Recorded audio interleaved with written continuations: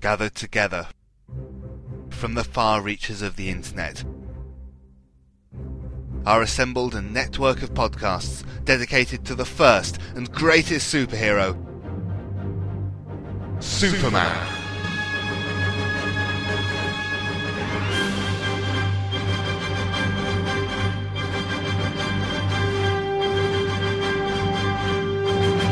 The Superman Podcast Network is dedicated to covering all aspects of the Superman legend, featuring The Thrilling Adventures of Superman, Golden Age Superman, the Superman Fan Podcast, Superman in the Bronze Age, From Crisis to Crisis, a Superman podcast, the Schuster Herald Podcast, It's Superman, the Carousel Podcast, the Amateurs Steel, a John Henry Allen podcast, the world's best podcast, and Radio KL from SupermanHomepage.com. Join hosts Michael Bradley, John Wilson, Billy Hogan, Charlie Niemeyer, J. David Weeder, Jeffrey Taylor, Michael Bailey, Scott Gardner, Sam Rizzo, Danny Sapp, Matthew Epps. I'm Isaac, I'm Adam, Steve Eunice, and co-host Scotty V at SupermanPodcastNetwork.com.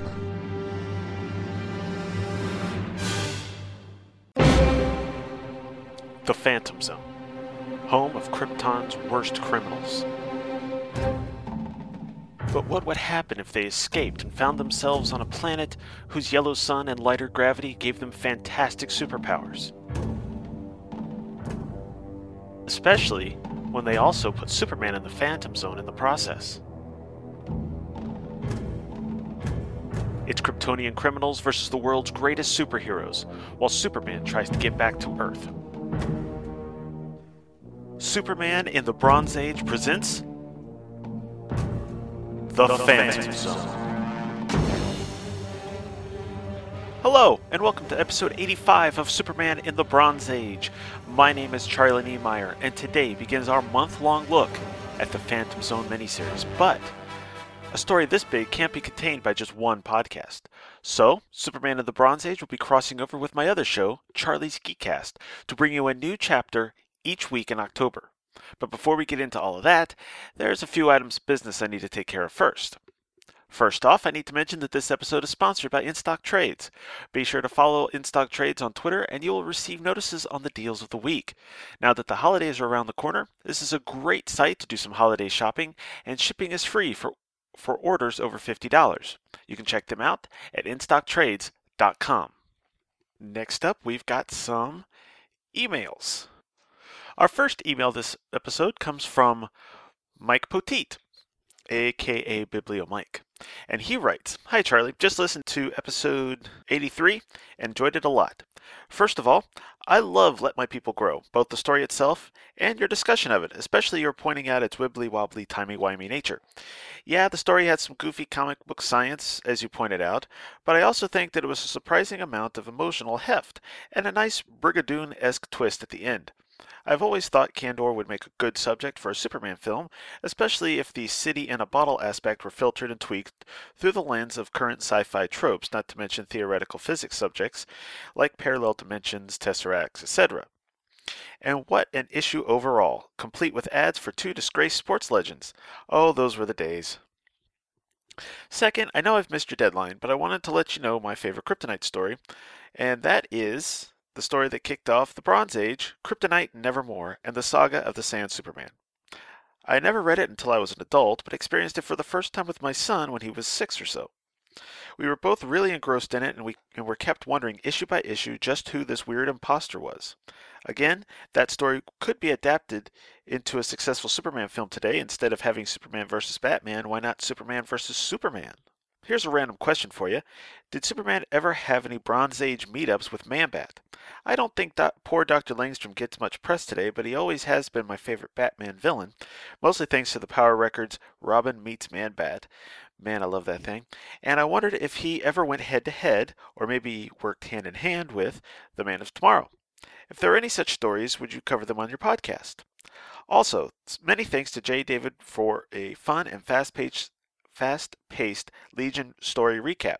I'm excited because I have a lot of these Superboy stories, so now I can play along at home. Thanks for a fun show. Keep them coming. Mike Poteet at BiblioMike on Twitter. Well, thank you, Mike. Let's see. Questions you asked. First of all, I think that Kryptonite Nevermore would be a great story to be animated. You've gone ahead and answered the last episode's question, so that's cool. So you got both of those taken care of. And yeah, Kryptonite Nevermore was a pretty good Kryptonite story too. So I will heartily agree with you for that. Your random question: have Superman ever met Man-Bat in the Bronze Age? Well, they may have in DC Comics Presents, but I don't know. I know that they did not in the main Superman or Action Comics titles during the Bronze Age. Now, I do know that Man-Bat did show up in at least one issue of the Super Friends, so it's possible they met there. How much canon that series is, I do not know. So, but I believe that would have been the only spot that they might have even possibly met. Since there was talk of a toy for the Superpowers line, they could have even met in the Superpowers series, but I haven't found anything to support that. So other than that Super Friends issue, I don't know. That was, by the way, Super Friends number 28, if you want to check that out. Our next one is a comment left on episode 84 by our friend, Russell Bragg. Russell writes, "Hello, I was very flattered and touched when you called me your co-host. If I was a better talker and had Skype, I might consider doing an episode with you as a guest. Maybe. Episode 84 was a very interesting episode for a comic book issue I do not own. It was nice to find out how Brainiac managed to return from the shrink down Superman gave him in Superman 338, as talked about in episode 83. I have always enjoyed Brainiac as a supervillain. It was always cool when he showed up on Super Friends. It was also cool that at one time, I think during the Challenge of the Super Friends run, he was voiced by distant cousin Ted Cassidy. I'm also distantly related to Jimmy Stewart, but I never got to meet either one of them." Whoa. You can't just put that in there and then just leave it alone. You're related to both of them? Mind blown. Anyway, Russell continues. "I can't remember how Superman's reprogramming of Brainiac came back to bite him, but you got my curiosity enough to see if I have the issues to find out. Was this when they changed his look and went more robotic? If so, I think I have those issues." Actually, this was before that. These are Action Comics for 528, 529, and 530, during the Marv Wolfman era, but before the whole robot thing. Anyway, on to the ads. I actually sent away for the O.J. Simpson dingo picture. I don't have it anymore. I thought your wife did an outstanding job voicing Wonder Woman. She really sounded the part. You did good too. Got to praise you since I forgot last time. Thanks, man. The American Broadcasting Company, ABC, has changed several logo designs since its inception in 1943. The earliest ABC logo was introduced in late 1943 and consisted of an icon of a microphone with the letters TV on its left and right sides respectively. The letters ABC were vertically aligned within the image of the microphone. In 1961, the circle logo was designed by the legendary graphic designer Paul Rand. The logo consisted of a simple black circle with the lowercase letters ABC. This version was the cornerstone of the network's clear and cohesive advertising and communications. The use of negative space and simplicity, combined in a circle, provided a clear and consistent message to the audience. In 2007, the network introduced a 3D version of the logo while revamping it with a more modernistic, glossier, and advanced look. It has barely changed in over 50 years. See, this is why I love it when Russell writes in. He does history lessons. Thank you, Russell. So I was sort of right. J. David Weeder has me intrigued with planned changes to his segment. I love the Superman The Secret Years storyline and can't wait to hear David's take on it.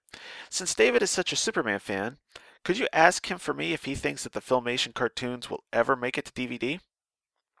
Well, I did go ahead and ask him that, and Dave has an answer for you, Russell.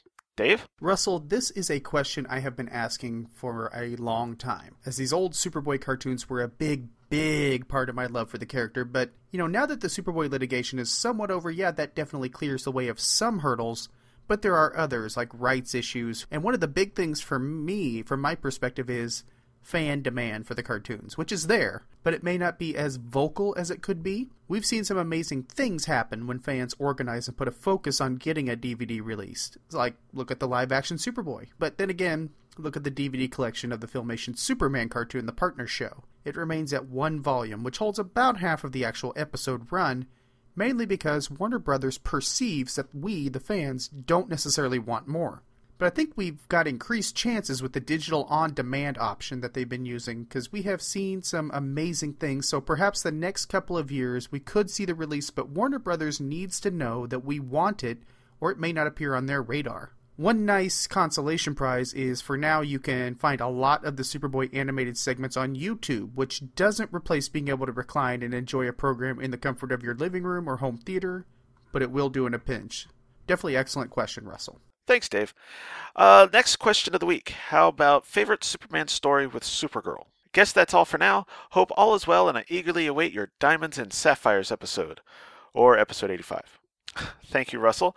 And that's a good question. I'm not going to use it this time since, well, I'm going to go ahead and reveal this now.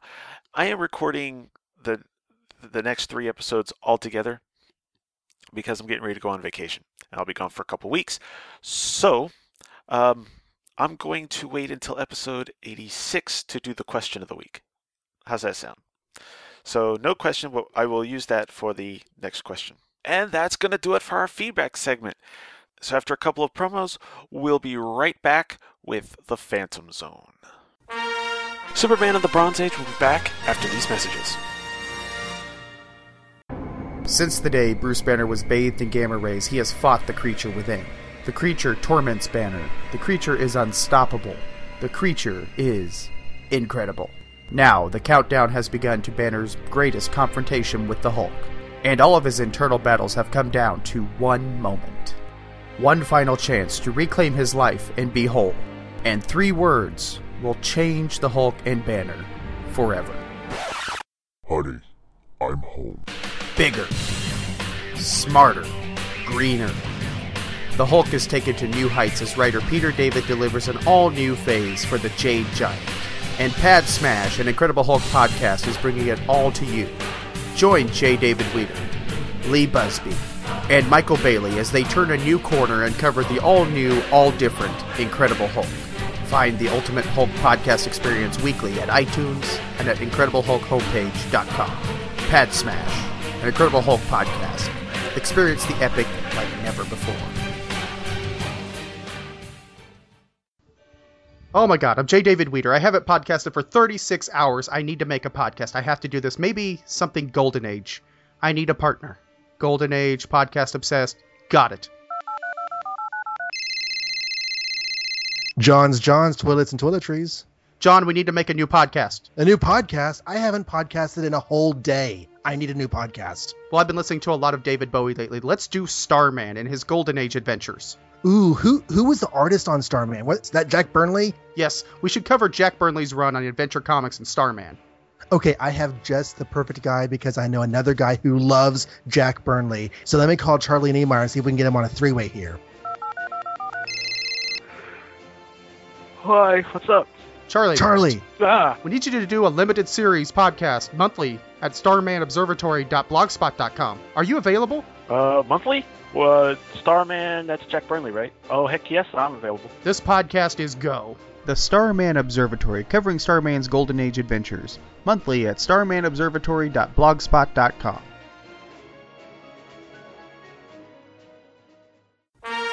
Superman of the Bronze Age will be back after these messages.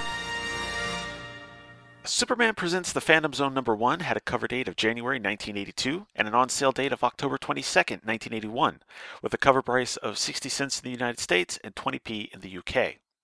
The title of the issue is The Haunting of Charlie Queskill, written by Steve Gerber, penciled by Gene Colan, inked by Tony DeZanuga, lettered by Milt Snapin, colored by Carl Gafford, and edited by Dick Giordano. And Superman was created by Jerry Siegel and Joe Shuster.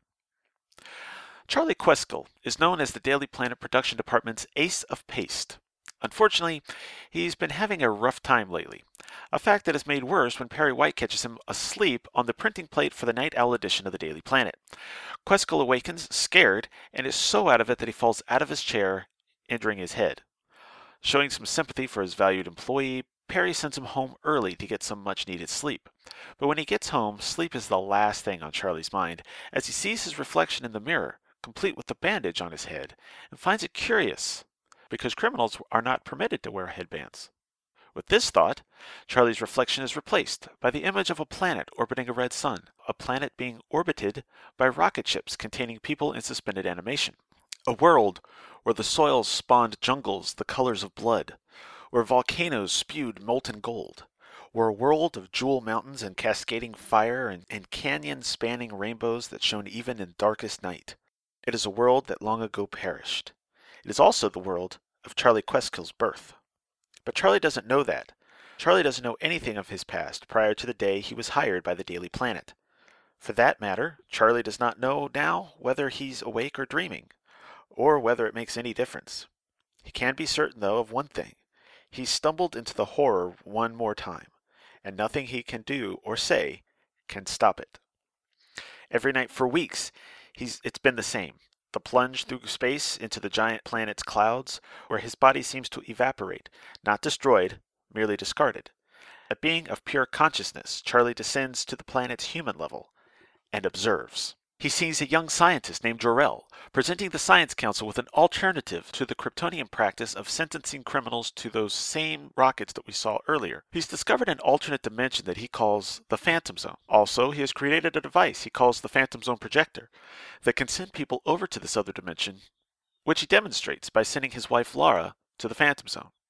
In the zone, she's able to hear and see everything that is going on in the council chamber. She's a wraith, feeling no hunger, requiring no sleep, and not aging. All she can do is think, meaning that the criminals will be forced to contemplate the folly of their crimes while they're in the zone. After Jor-El brings Lara back from the Phantom Zone and completes his presentation, a man by the name of Gramo prepares to demonstrate the artificial men he has created to replace the current robot labor force. Unfortunately, the Phantom Zone projector has apparently destabilized the android's molecular composition. Humiliated, Gramo leaves, but not before vowing that all of Krypton will pay. Charlie even sees Gramo in his lab nearby later on, donning a strange helmet that allows him to take control of the robot police force and cause them to attack everybody. By morning, the science police have apprehended Gramo, and he becomes the last criminal sentenced to exile in space, as the Science Council approves Jor-El's Phantom Zone proposal. Charlie's dream continues as he sees renegade scientist Jack Sur test his new guidance system by firing nuclear missiles to intercept a meteor in space. Unfortunately, his guidance system fails. The missiles miss the meteor and instead strike Wegthor, one of Krypton's moons, completely annihilating it. For his crime, Jack Sur is sentenced to eternity in the Phantom Zone. Jumping ahead in time, Charlie sees Professor Vaycox attempt to alter the evolution of marine species using a formula of his own creation.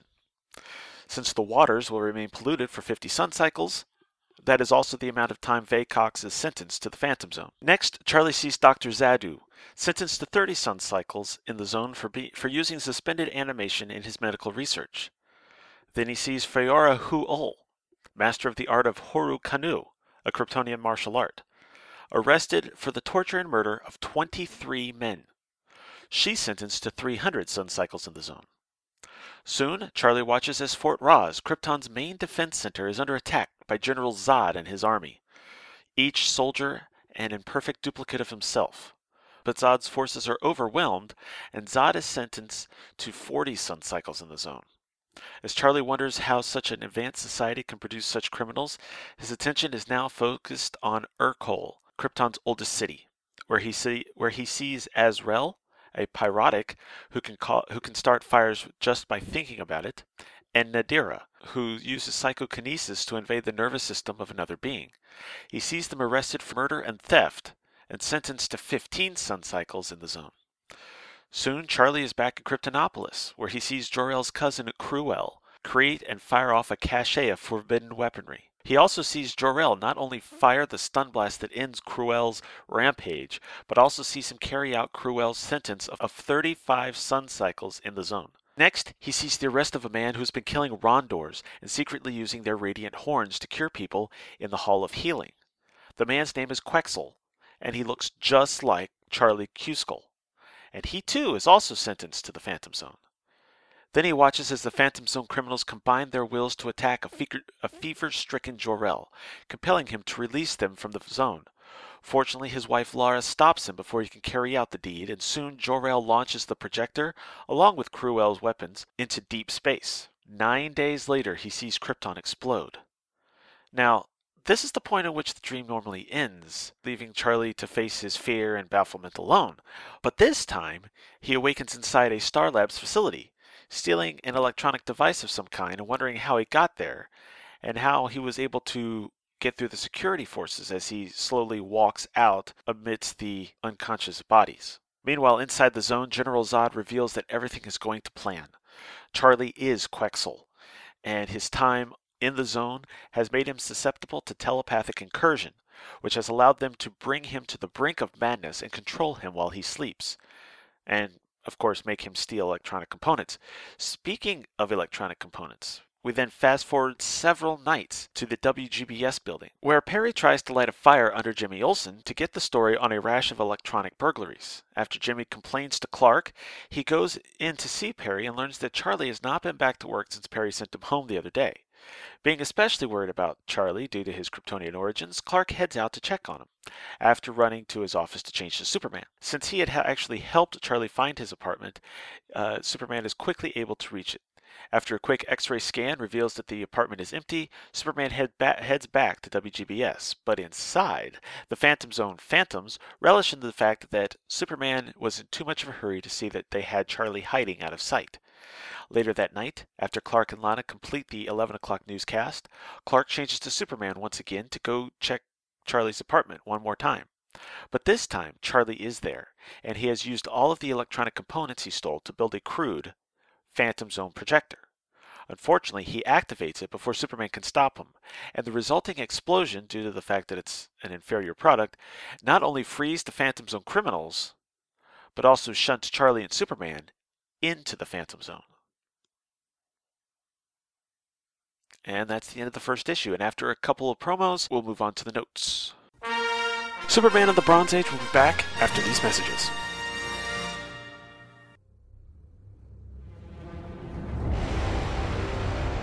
His name is Oliver Queen.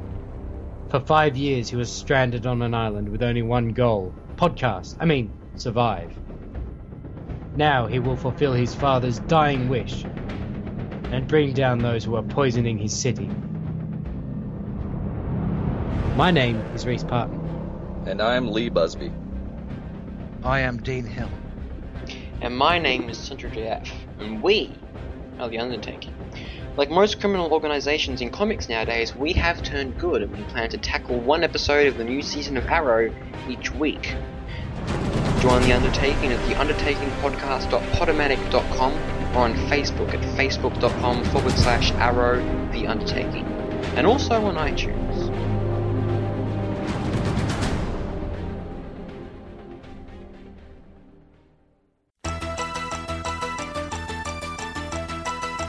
You know, a dear friend once said to me, it's a lot of fun when everyone's a dork of some sort or another.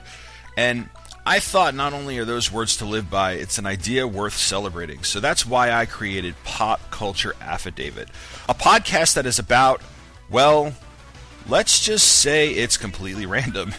One episode might be about movies, the next might be about comics, the next might be about music. All that matters is that I'm giving you a recap and critique of stuff I enjoy and you're having as much fun as I am, or at least I hope. So join me, Tom Paneris, for Pop Culture Affidavit, the sworn testimony of a dork. You can find a new episode at least once a month at popcultureaffidavit.podomatic.com, and notes, essays, and other stuff once a week at popcultureaffidavit.com.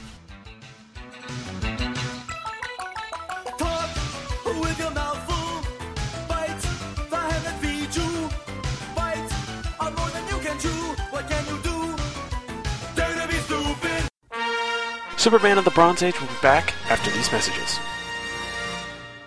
Okay, first off, it should be noted that Quexel first appeared way back in 1962 in Superman 157, where Superman released him from the Phantom Zone because his sentence was up.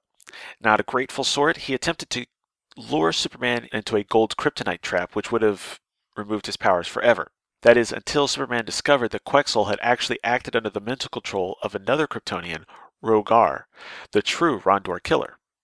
Learning this, Quetzal threw himself onto the trap to save the hero, and the gold kryptonite not only stole his powers, but apparently also his memory. Afterwards, Superman set him up with an Earth identity, home, and job, and he was basically relegated to the background until this miniseries. Superman first learned about the Phantom Zone as Superboy in Adventure Comics 283, which came out in April of 1961. Not long after, Mon-El made his debut in Superboy 89, which came out in June 61. He, of course, is a Daxamite with the same powers under the Yellow Sun as a Kryptonian, but has a weakness to lead. Unlike a Kryptonian's weakness to kryptonite, merely moving the lead away from a Daxamite does not save them automatically, and in this situation, coupled with the fact that current-day Earth is full of lead, Superboy was forced to send Mon-El into the Phantom Zone until a cure could be found, which is why Mon-El does not try to escape and help Superman at all. Unfortunately, it would take about 1,000 years for that cure to be found, but Mon-El does eventually get released in the 30th century and does become a member of the Legion of Superheroes. So I just wanted to point that out, one to introduce Quetzal and one to explain why Mon-El didn't escape and help. As for notes for this issue, I don't have a lot of notes. Mostly this was a history lesson and a lot of setup for the rest of the series, so I just don't have that many notes this time. But on page 2, as a bit of a visual cue, and this actually continues throughout the rest of the series, Charlie's clothing is yellow and green, the same colors as Quetzal's Kryptonian garb. Page 10, we see Dr. Zadu, who we meet here, and he's not in the Phantom Zone when Zod and the others escape because he's already been out. See, at some point, he and his wife Zeta escaped, first showing up in Superboy 100, masquerading as Jor-El and Lara to try to trick Superboy. After Superboy ended up outwitting them, they don't appear again until the Bronze Age in a 2-part story running in Action Comics 434 and 435, in which they try to make Superman destroy the world. They get close to succeeding. But at the end, Superman is able to outwit them and puts them in separate prisons in separate galaxies, and I do not believe we ever see them again. But that would be why they don't escape, because they're not in the zone at this point.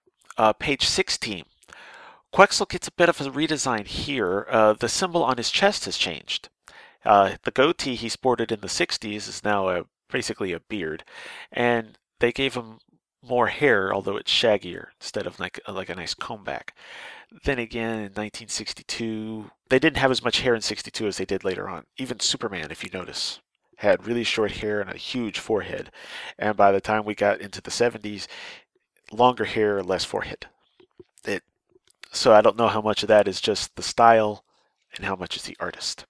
Overall, this is a very different Superman story than you would read in the main Superman books. The tone is a bit darker. Perry seems a bit overstressed, and the art is much scratchier. As someone who didn't get into comics until well after this version of Superman had been retired, it is always cool for me to see a more modern take on the pre-crisis Superman. As for the art, I like Gene Colan's work on Batman and Daredevil, and it normally would not work for me on Superman, but it does fit in for this darker toned story. Unfortunately, I'm not sure if it's the inking or the then current printing process or both, but it looks really muddy in several places. However, regardless of how much I enjoy Curt Swan's art, as well as the more modern touch of a Jose Luis Garcia Lopez, praise be his name, Colan's art gives everything a touch of more realism while keeping the energy levels high. This realism makes the guy in tights flying over the city look even more amazing. And like I said, Lopez, praise be his name, does make things more modern. It's also a kind of romanticized, clean modern most of the time, especially in the Superman books. So it just isn't quite the same. There really aren't any supremely handsome or supremely beautiful people in this issue. Now, I can't say too much about the story since it's mostly just a history lesson and setup for the rest of the miniseries, and I'm actually reading this for the first time, and I was doing the notes without reading ahead, so I don't know how much of setup this was setting up at the time, but I can tell you it was pretty enjoyable. I kind of like a history lesson when it sets up a miniseries. It helps that I can read all the 4 issues at once now, rather than having to wait a month in between issues. But it's nice. But I am looking forward to getting into the next one. But that's my notes. So I'm going to do a couple more promos, and then we'll be back to look at the ads. Superman of the Bronze Age will be back after these messages. You like cheap comic books, right? Well, I'm Professor Allen, and I talk about cheap comic books on the Quarterbin Podcast. In every episode, I'll dissect a single comic from my collection, as long as I paid no more than 25 cents for the issue. Forget about $4 new comics that you can read in 4 minutes, or crossover events that can cost $100 to collect. Join me in the Quarterbin, where even bad comics are a bargain, and good ones are a steal. The Quarterbin Podcast is part of the Relatively Geeky Podcast Network. Visit us at relativelygeekypodcast.blogspot.com or search Relatively Geeky or Quarterbin Podcast in iTunes. I guarantee it'll be worth every penny. Look, up in the sky. It's a bird. It's a plane. No, it's SupermanHomepage.com, the #1 Superman fan site in the world. SupermanHomepage.com, covering the world of Superman from the 1930s to today. News, reviews, rumors, and reports. SupermanHomepage.com for all your Superman comics, TV shows, movies, cartoons, radio shows, and more. Everything you ever wanted to know about the Man of Steel and more. SupermanHomepage.com. Superman of the Bronze Age will be back after these messages. Okay, our ads start with the inside front cover with a full-color ad. Trucking adventure with Tyco's US-1 Electric Trucking. And these are basically toy trucks, and they've put them on a looks like one of those racetracks. It's actually a pretty cool looking set. It's hard to tell how it really looks though, because the whole thing is drawn crudely. There's no actual pictures of the set. Next one up, Bubble Yum ad. The magic in gum is Bubble Yum. And we've got the Bubble Yum wizard showing you how you can do a magic trick of making it appear as though you've made a piece of bubble wrap of Bubble Yum bubblegum disappear. And it comes in 4 flavors: wild cherry, tropical punch, spearmint, and grape. I'm thinking they have more now. Just a guess. Next up, America's favorite candy maker says, "Amaze your friends with my Willy Wonka magic card tricks kit." Amaze your friends with my Willy Wonka magic card trick kit. Yes, it's Willy Wonka, looking quite different than he does in the movie. Teaching how you can do card tricks. And it's also an ad for Tartan Tinies, Scrunch, Oompas, Bottle Caps, and Wacky Wafers, as well as the Everlasting Gobstopper, Dinosaur Eggs, Daredevils, Volcano Rocks, Sneaks, Mix-Ups, and Just Juice. That's where you can find the forms to get the kit. Next ad is a monogram model ad for different kinds of jets from the military. There's the F-14A Navy Tomcat, the Westall Harrier, the F-4J Navy Phantom II, the F-111 Swing Wing, and the B-25J Mitchell, which looks to be the oldest of the group. But they're in 1/48 scale, so that's pretty cool. I'm not a model person, and I'm not that big into planes, so yeah.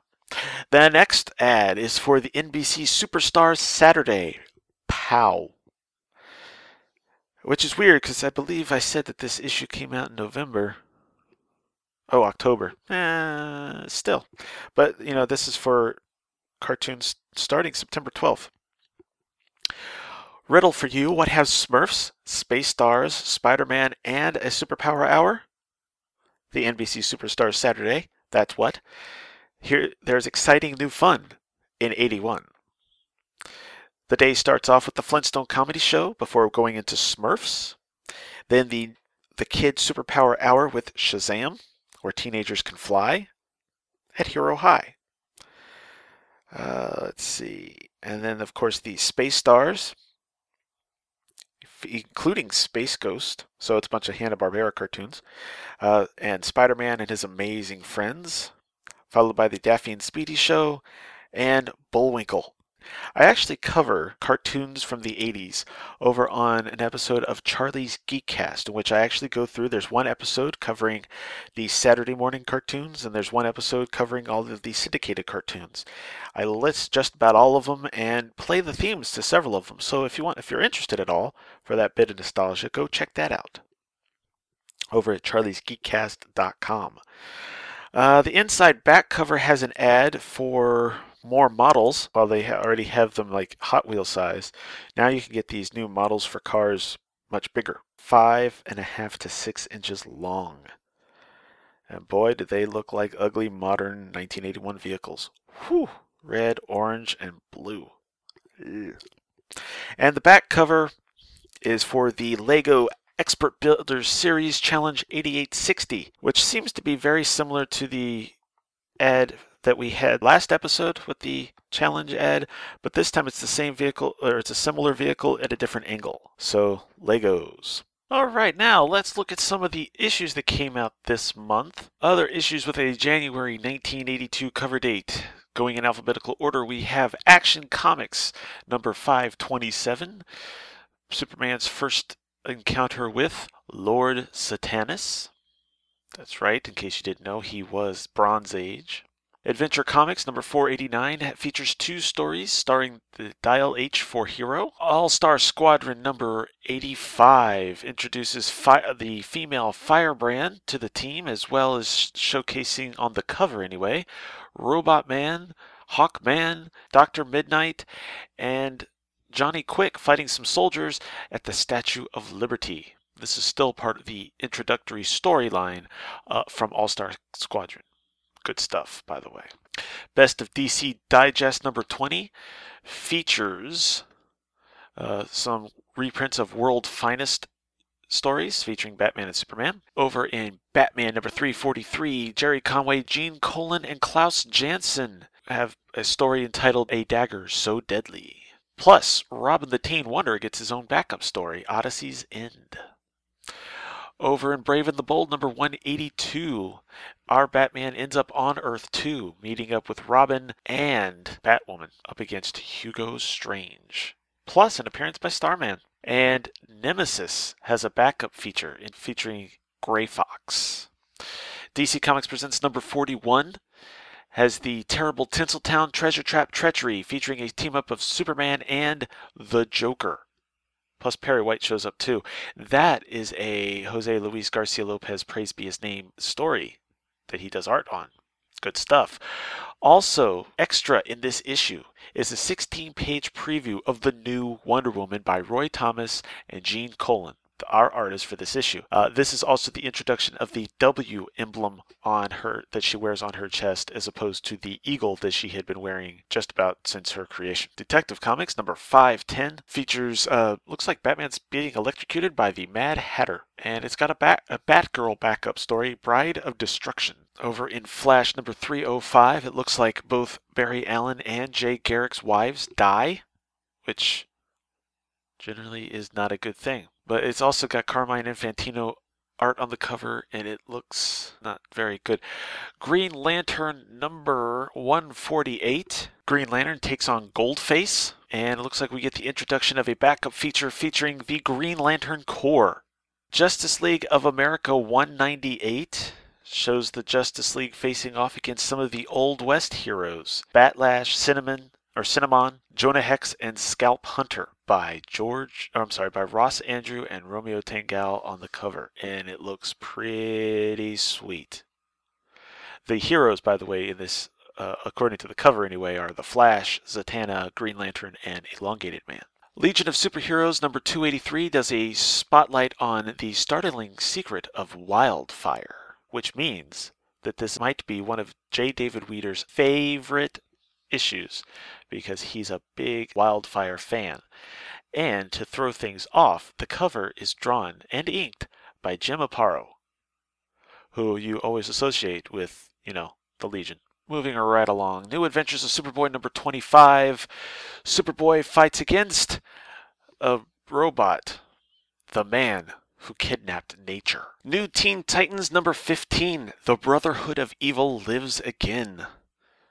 Featuring beautiful cover art by George Perez and Romeo Tanghal. Wow. Oh, and also the Doom Patrol shows up. Woo! Superman takes on the Revengers in Superman number 367, along with a story of the fabulous world of Krypton, and not a drop to drink. Superman Family has 5 all-new stories. The cover story is Supergirl and the Strange Revenge of Lena Luthor, while the rest of the Superman Family also deals with certain things. Mr. and Mrs. Superman deal with the Horde of the Insect Queen. Clark Kent gives blood, but Superman saves lives. Lois Lane has 4 walls and no name. And Jimmy Olsen, caution, physical fitness can be hazardous to your health. I completely agree with that. Wonder Woman number 287 features a team-up between Wonder Woman and the Teen Titans, the new Teen Titans, in The Eye of the Beholder. Plus, there's a Huntress backup story, so that's all cool. And World's Finest number 275, Superman and Batman dealing with summer days, winter nights. While Metropolis is ablaze, Gotham City is frozen. Some say the world will end in fire, some say in ice. For a pretty cool cover, though, including a lot of 70s fashions as the people are burning in Metropolis. There's also stories featuring Green Arrow and Black Canary, Zatanna, Hawkman, and Captain Marvel. And thus ends the Superman portion of the episode. Next up, J. David Weeder covers Superboy and the Legion one last time. The Adventures of Superboy. Exciting stories of Superman when he was a boy, who even as an infant demonstrated powers and abilities far beyond the capabilities of Earthlings. Superboy, who as Clark Kent, mild-mannered foster son of Martha and Jonathan Kent, preserves the secret of his true identity and devotes his superpowers to the prevention of crime, the preservation of peace, and the pursuit of truth. Hello, and welcome to a very special installment of Superboy in the Bronze Age as I, J. David Weeder, take a look at one final Legion story. For the final tale, I kind of thought about doing something special, but yet, when I read the next story in order, I knew it was kind of a fitting in for this era of my segment. It says a lot about the Legion. So this time around, we are looking at Superboy starring the Legion of Superheroes, issue 210, the August 1975 issue. The comic features a cover by Mike Grell showing Lightning Lad trying to blast Superboy with a bolt of electricity and missing. And Superboy playfully mocks Lightning Lad, saying that all the Legionnaire hit was a hole in the ground. But there is a figure rising from that hole, and as the text says, that's what you think, Superboy. Inside is a story entitled Soldiers Private War, which was written by Jim Shooter with art by the aforementioned Mike Grell, and the story begins with Lightning Lad, Phantom Girl, and Superboy doing some practice. Lightning Lad tries to hit Superboy with one of his lightning bolts, and Superboy is being a sport and moving slowly for Lightning Lad, but as the scheduled rain begins, yes, they schedule their weather in the future, how awesome would that be? Something is unearthed in the debris. Something not seen by our friends in the Legion. A soldier that is less than man and barely more than alive. Who is this strange man thing? Let us travel back 200 years. Let's get in the Wayback Machine. All the way back to World War VI, which was a super war with super weapons, and it almost wiped out the human race. A squadron of soldiers enter near Metropolis with orders to take the city as a storm begins to pour rain on them. This one was not scheduled, folks. But before they can make their advance and take the city, a gamma grenade, yes, a gamma grenade. No, we're not creating any Hulks here today, but interesting nonetheless. But the grenade is thrown into the formation from out of nowhere, and one brave soldier throws himself onto it as it explodes, and he is simultaneously struck by lightning. What a terrible way to go, dude. You're blown up just as lightning strikes you, man. Well, the soldier's name is Assad, and sadly he is buried on the spot of his final brave sacrifice because his body is so hot. His soldier friends cannot touch it, so he has to be buried on the spot, and his fellow soldiers speak highly of him. What a fine soldier he was. And yet, 200 years later, he has been revived by the storm and Lightning Lad's electric bolts. Yeah, it's a little bit of a Frankenstein vibe if you're not catching it. Lightning, it's alive, it's alive! And kind of like Frankenstein in the original book, or Frankenstein, if you will, he cannot remember his name. He's got a few vague memories. The only thing he remembers are the last words he was hearing and the word soldier. So he takes on that name, misspelled with a J, Soldier, spelled phonetically, and continues toward his final mission in his memory banks, taking Metropolis. Now let's take a moment here. Let's stop for a moment and look at what we've read so far, a little extra notes, because the issue opens pretty much with the same scenario that we saw on the cover. And every now and then when I have something like this, I flip back and forth, just wondering if the cover was supposed to be a part of the story. It's really kind of a cool effect. Of course, Grell's artwork is top shelf. It's always top shelf, and it shines really, really brightly, which is an odd choice of words. In a murky panel on page 2, when Soldier is rising from the muck of the ground in the rain, it manages to be evocative of the mood without, going all Walking Dead and zombified. We're not looking at Dawn of the Dead. And I'm pretty sure that kind of tone would have been a very big temptation for this kind of scene. Especially, even looking at the Frankenstein vibe. And I wish we were given a little bit more detail on World War VI, as I'm not entirely sure who was fighting who and whether the taking of Metropolis was a good thing. I mean, was it occupied by the evil Dominion? Or was Assad on the bad guy's side? We don't know. We're kind of given a hint, and I have kind of an idea that because of the uniform, maybe Assad was the good guy, but maybe, really, it's not that important to the overall story. But I'm a bit anal retentive, which, as Michael Bailey will tell you, is hyphenated. But getting back to the meat of the story, where, the rubber's hitting the road, Soldier arrives in Metropolis, which comes to the attention of the Legion, and they go to greet him, only to find him blasting the city with a gun that isn't in his hand, and Superboy even takes a hit from Soldier's invisible rifle and is knocked back by antimatter energy. But the biggest surprise and a gasp-worthy moment is when Phantom Girl tries to leap on Soldier in her intangible form and takes an invisible knife to her intangible gut. But how can this be? Brainiac 5 takes Phantom Girl back to the infirmary and struggles as he sees no wound despite the fact that she is writhing in pain, and Chameleon Boy shows up. And Brainy has an idea. Bing! And asks Chameleon Boy to use his powers to go intangible and pull the invisible knife out, which is successful. With the knife removed, Phantom Girl is set to recover, and Brainiac 5 explains that Soldier's weapons work on the Phantom Plane.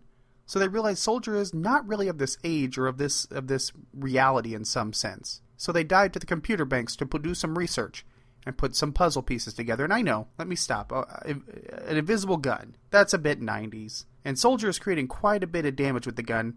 But remember, he came from an age of super weapons. I had to remind myself of that to keep myself on board with the story. And one gun could probably do like a noisy cricket from Men in Black and blast holes in the walls. It is odd that Superboy can identify an antimatter fusion blast. I kind of expect that kind of expository dialogue from Brainiac 5. But hey, what do I know? Maybe Superboy's an expert on exactly what he's getting blasted with. Maybe that was part of the Legion training. But as I mentioned, talk about a gasp moment when Soldier stabs the intangible Phantom Girl. I was actually shocked for a moment. It took me back. And the resolution of all this confusion is even more amazing, because back on the streets of Metropolis, Soldier's march is suddenly halted as he looks around and sees that the city is destroyed around him, and his commanding officer appears and tells Soldier that his mission is complete and to stand down. And when Soldier does stand down, the dedication to his mission and his army is completed, and the Soldier falls dead, finally resting in the peace that he has earned. Now, to pull the curtain back, Princess Projectra faked the illusion of a destroyed Metropolis as Chameleon Boy pretended to be his commanding officer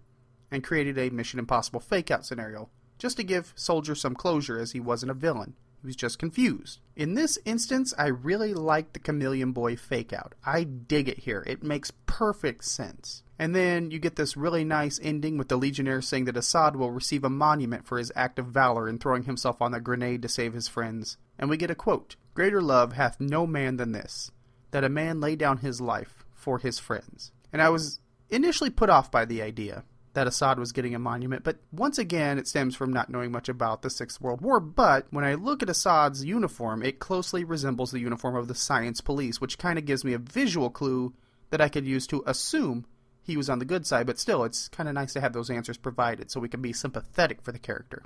The reason I like this story, and the reason I'm glad that this is kind of our final story, is the compassion that the Legionnaires show to Assad by creating a ploy to help him finish his mission. Rather than try to beat him into submission or try to treat him as if he is a villain, they used brains. They used research to pinpoint a resolution that was, in an odd way, a win-win scenario. It shows an advancement in superheroing, and it shows what Superman's example can do when it is refined and it is taken across time. This team, the Legion, is truly a group of people who strive to do good And they do it in a way that is advanced, and it is why the Legion is such a great read. And I'm going to miss talking about the Legion, but as you saw from this in the last few issues, they're kind of taking over the book from Superboy, and Superboy's in the back seat. So it is time to move on from this. Next time, we return to solo Superboy tales to begin a 5-part series showing how Superboy becomes Superman, which closes out the Superboy in the Bronze Age segment to make way for something new that I will be presenting in 2014. And it's a very special batch of episodes. But until then, and for the last time, long live the Legion. Could have used more Wildfire. All right, thanks, Dave. And that will do it for this episode. Next week, make sure that you head over to Charlie's Geekcast for part 2 of the Phantom Zone. You can find that at charliesgeekcast.com or on iTunes. I also plan on posting the episodes over at the Superman Podcast Network, and I'm going to see if I can get them posted over at the Superman homepage, so you can check them out there as well. And then make sure you come back here in just 2 weeks for part 3 of the Phantom Zone. I'll see you then. You have been listening to Superman in the Bronze Age, hosted by Charlie Niemeyer and J. David Weeder. Show notes can be found at www.supermaninthebronzeage.com, as well as links to the RSS and iTunes feeds and more. You can also find the show on Stitcher Smart Radio, as well as Facebook, where you can get a little notice whenever a new episode is posted. Superman in the Bronze Age is a proud member of both the Superman Podcast Network at www.supermanpodcastnetwork.com and the Comics Podcast Network at www.comicspodcasts.com. Please make sure to check out both sites for more great podcasts. Superman was created by Jerry Siegel and Joe Shuster and is copyright DC Comics. Thank you so much for listening, and God bless.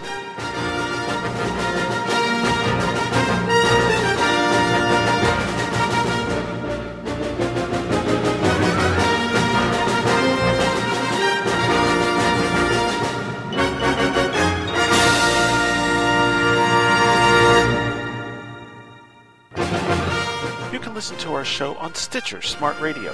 Stitcher allows you to listen to your favorite shows directly from your iPhone, Android phone, BlackBerry, or Palm phones, on demand and on the go. Don't have Stitcher? Download it for free today at Stitcher.com or in the app stores. Stitcher Smart Radio, the smarter way to listen to radio.